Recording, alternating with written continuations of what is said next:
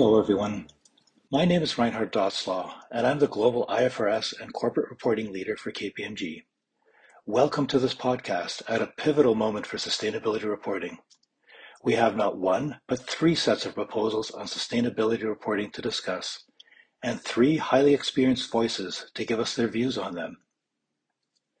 Within the space of a few weeks, the SEC, the European Union, and the International Sustainability Standards Board have all published proposed sustainability standards. As you will hear, some are more detailed than others, and some cover wider issues for a wider stakeholder group. But all of them represent significant steps towards greater connectivity between sustainability reporting and financial reporting. Joining me to draw the key points from these three frameworks, where they differ and where they align, are the leaders of the KPMG Global Corporate and Sustainability Reporting Team. Together, they are leading KPMG's responses to the proposals. Here they will offer a higher-level overview. Tomo Sekiguchi in Japan will talk to us about the ISSB's first two proposed standards. Mark Vassen in the Netherlands will look at the EU's publication of some 13 separate proposals. And Julie Santoro in the US will talk to us about the SEC's proposed standard. First, Tomo on those ISSB proposals. Thanks, Reinhard. I would like to highlight 3 points that you might want to remember. First, the ISSB standards are designed to be the global baseline, focused on the needs of investors. So local jurisdiction can decide whether and how to build on a consistent global baseline to meet the needs of wider stakeholders and public policy objectives. Second thing to remember is that the standards are not just about climate. At the end of March, 2 proposals were released by the ISSB, the General Requirement Proposal and the Climate Proposal. The Climate Proposal was developed building on the general requirements with climate-specific requirements. These include disclosures of transition plans and cross-industry and industry-specific metrics.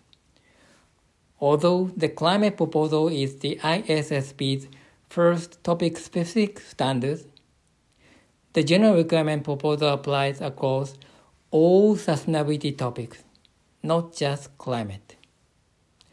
The ISSB will consult on their work plan showing which topics they plan to address and when during the second half of 2022.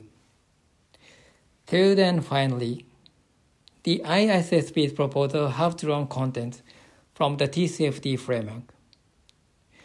They would require companies to report material sustainability-related financial information across the area of governance, strategy, risk management, and metrics and targets.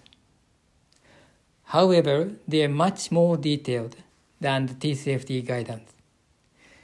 They go beyond TCFD in areas including disclosures of transition plan, scenario analysis, and greenhouse gas emission reporting. The proposals are also built on the work of specific voluntary standard setters.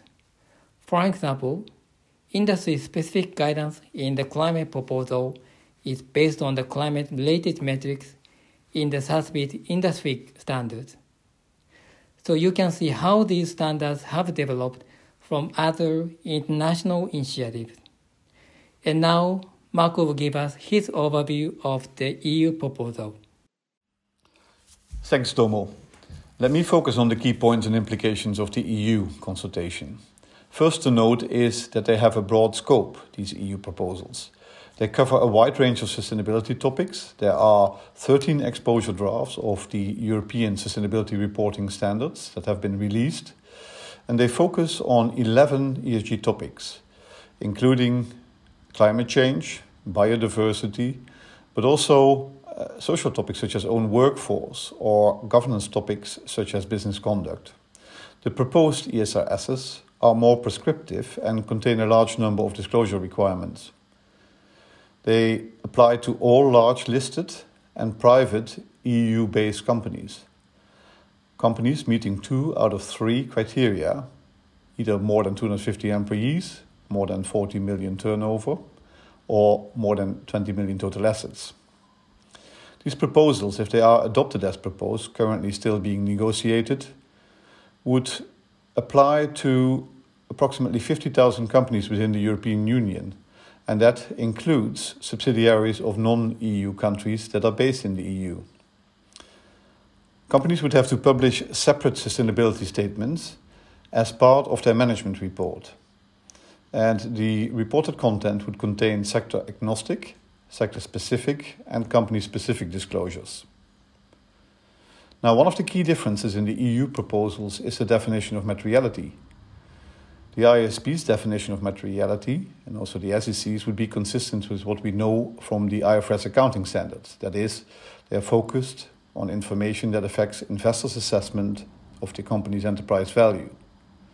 But unlike the IASB and the SEC, the EU is proposing to go beyond the needs of investors and also aiming at meeting public policy objectives. They refer to this as double materiality. And although double materiality has a big overlap with enterprise value, it does mean that it goes beyond and that the proposed European sustainability reporting standards would consider a wider range of stakeholders than the IASB and the SEC proposals, and therefore also a wider range of disclosures. Now, finally, on assurance, the EU scope of assurance would be significantly greater than the SEC's, requiring assurance over all content, narrative, and metrics. Initially, the EU would require limited assurance, with a phasing in towards reasonable assurance after 6 years of the standards coming into force. So all in all, if you look at the proposals, you can note that there are big challenges ahead for EU-based companies. There's a lot of change coming, a lot of requirements coming in the direction, and little time to implement. With that, I hand over to Julie. Thanks, Mark.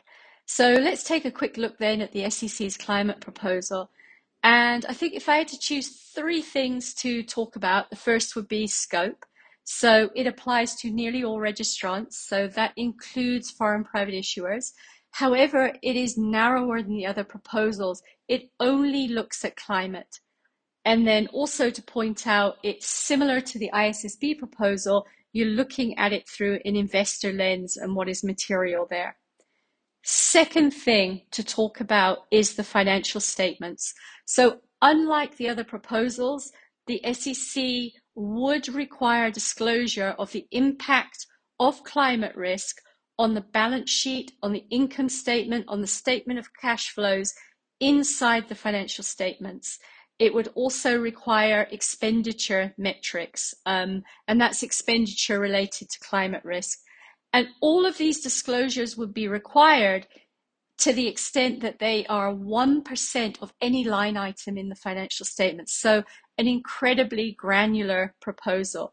You'd also have to disclose estimates and assumptions underpinning the numbers in the financial statements. Because this is in the statements, it would be subject to audit and also subject to the registrant's internal control over financial reporting. So the third thing then to point out are the proposals on GHG emissions. These would be disclosed in the annual report, so still in the 10K or in the 20F if you're a foreign private issuer, but they would be outside the financial statements, but still subject to the registrant's disclosure controls and procedures. There would be disclosure of Scope 1 and Scope 2 emissions for everybody. Scope 3 emissions if they are material or if they are included in targets or goals. There is an exemption there for smaller reporting companies. There would be absolute emissions disclosed, but also intensity metrics. And lastly, assurance would be required, limited assurance, and then followed a couple of years later by reasonable assurance.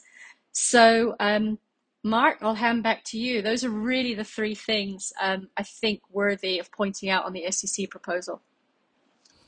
So Reinhard, our overarching takeaway is that wherever companies are, there are big challenges ahead of them. The impact of these reporting requirements will be felt very soon. Time is of the essence here, and time is very short. Understanding the similarities and differences is crucial, and we do hope that we will see as much as possible global alignment between all of these requirements. Thank you, Mark and Julia and Tomo. The message is clear then. Now is the time to get involved in these important consultations. They will have wide implications for corporate reporting, and that means there will be implications for your company. So take a look at our talkbook comparing these proposals and get involved in the discussion to shape the future of sustainability reporting. There's unstoppable momentum behind these proposals, and they will impact your company soon. The time you take now to familiarize yourself with what's proposed will be time well spent. Thank you for joining this podcast. Take care and stay safe.